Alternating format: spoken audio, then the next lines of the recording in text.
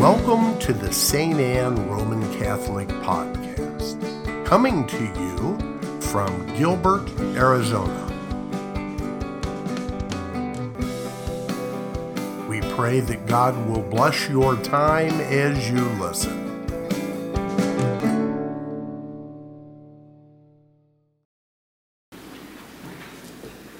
Good morning, brothers and sisters. So God is good all the time. The Son of Man came to serve and to give his life as a ransom for many. Sisters and brothers, we are now on the 29th Sunday in Ordinary Time. So we always hear in the Gospel the evangelist Saint Mark. So in today's Gospel, it came from chapter 10 of the Gospel of Saint Mark, just right after the third prediction of Jesus about his passion, his suffering and death. You know, if you're going to see or read the Gospel of Saint Mark, the evangelist, you will notice it, that the evangelist includes this prophecy, the passion prophecies, in 3 consecutive chapters. Chapter 8, the first prediction. Chapter 9 is the second prediction. And the third prediction of the passion is chapter 10 that we have just heard this morning. And all the 3 occasions of these prophecies, the disciples of Jesus fails to understand what he is telling them. Instead, the disciples display the typical human reactions or responses about suffering. Because of these 3 prophecies, Jesus is telling them about his suffering. So, the reaction, the responses of the disciples is typical for all human beings to avoid suffering. Because the disciples, they are entirely missing the revelation of Jesus that we are to be saved. So this is not the revelation of Jesus, the teaching of Jesus, that we are to be saved. The humanity is going to be saved through his death and resurrection. We call it the Paschal mystery, the suffering, death, and resurrection of Jesus. So, let's go back to chapter 8. What is that chapter 8? After the prediction, Peter reacted. Oh, Peter rebukes the Lord for saying horrible things about being rejected and killed. So, Peter doesn't believe that the Messiah, the anointed one, that Jesus will be killed and suffered in Jerusalem. So in chapter 9, if you still remember, the disciples, they are arguing about which of them is the greatest. Who is the greatest in the kingdom? According to Jesus, he got a child, and we should have that childlike attitude, childlike disposition to become the greatest in the kingdom. So, meaning to say, the disciples, again, sisters, brothers, they are totally oblivious of the true path to greatness that Jesus has just revealed.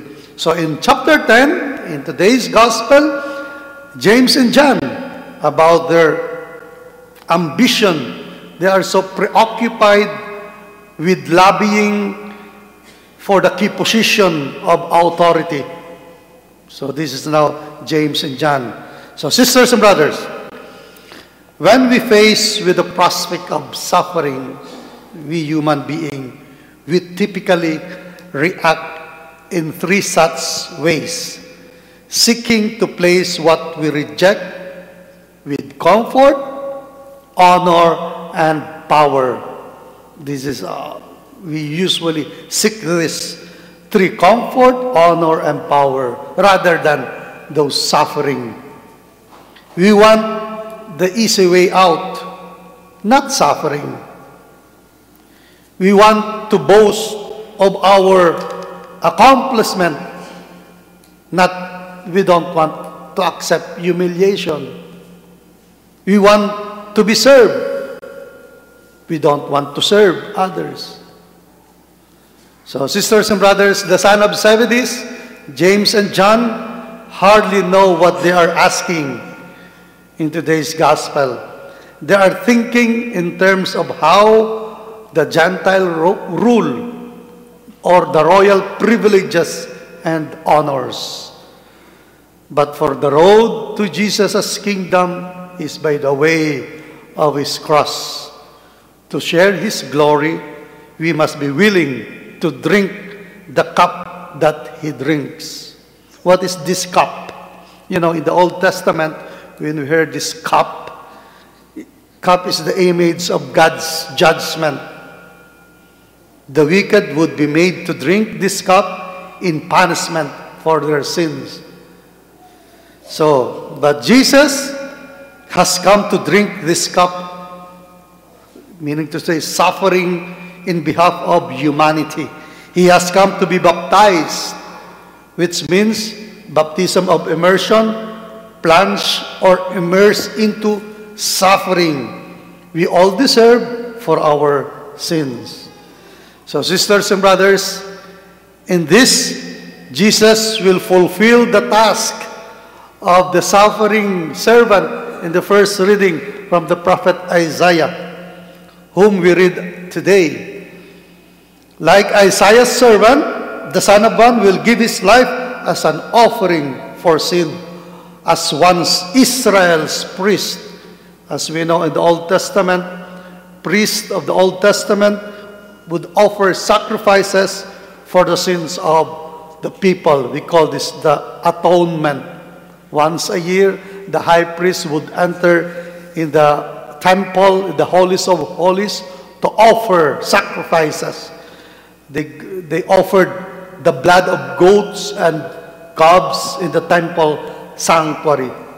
But in the New Testament, during the time of Jesus entered the heavenly sanctuary, not with the blood of goat, calves, but His own blood, offering for the salvation of us all, sisters and brothers. And by bearing out our guilt and offering His life to do the will of God. So Jesus ransomed the many, paying the price to redeem humanity from spiritual slavery to sin and death. Jesus has delivered us from death, and as we rejoice in today's responsorial psalm. So brothers and sisters, we need to hold fast to our confession of faith, as in the second reading would exhort us. We must look upon our trials and sufferings as our portion of the cup He promised to those who believe in Him. So brothers and sisters, we must remember that we have been baptized into His passion in death. So in confidence, as we continue with the Mass, sisters and brothers, let us approach the altar today, the altar of sacrifice, the throne of grace, at which we drink the cup of thanksgiving, the cup of sacrifice of His saving blood of our Lord Jesus Christ. God is good all the time.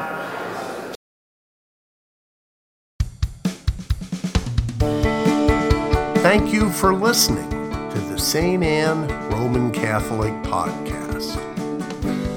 For additional podcasts and media, visit us on the web at www.stanaz.org. Again, that's www.stanaz.org. SaintAnneAZ.org. Saint Anne, pray for us.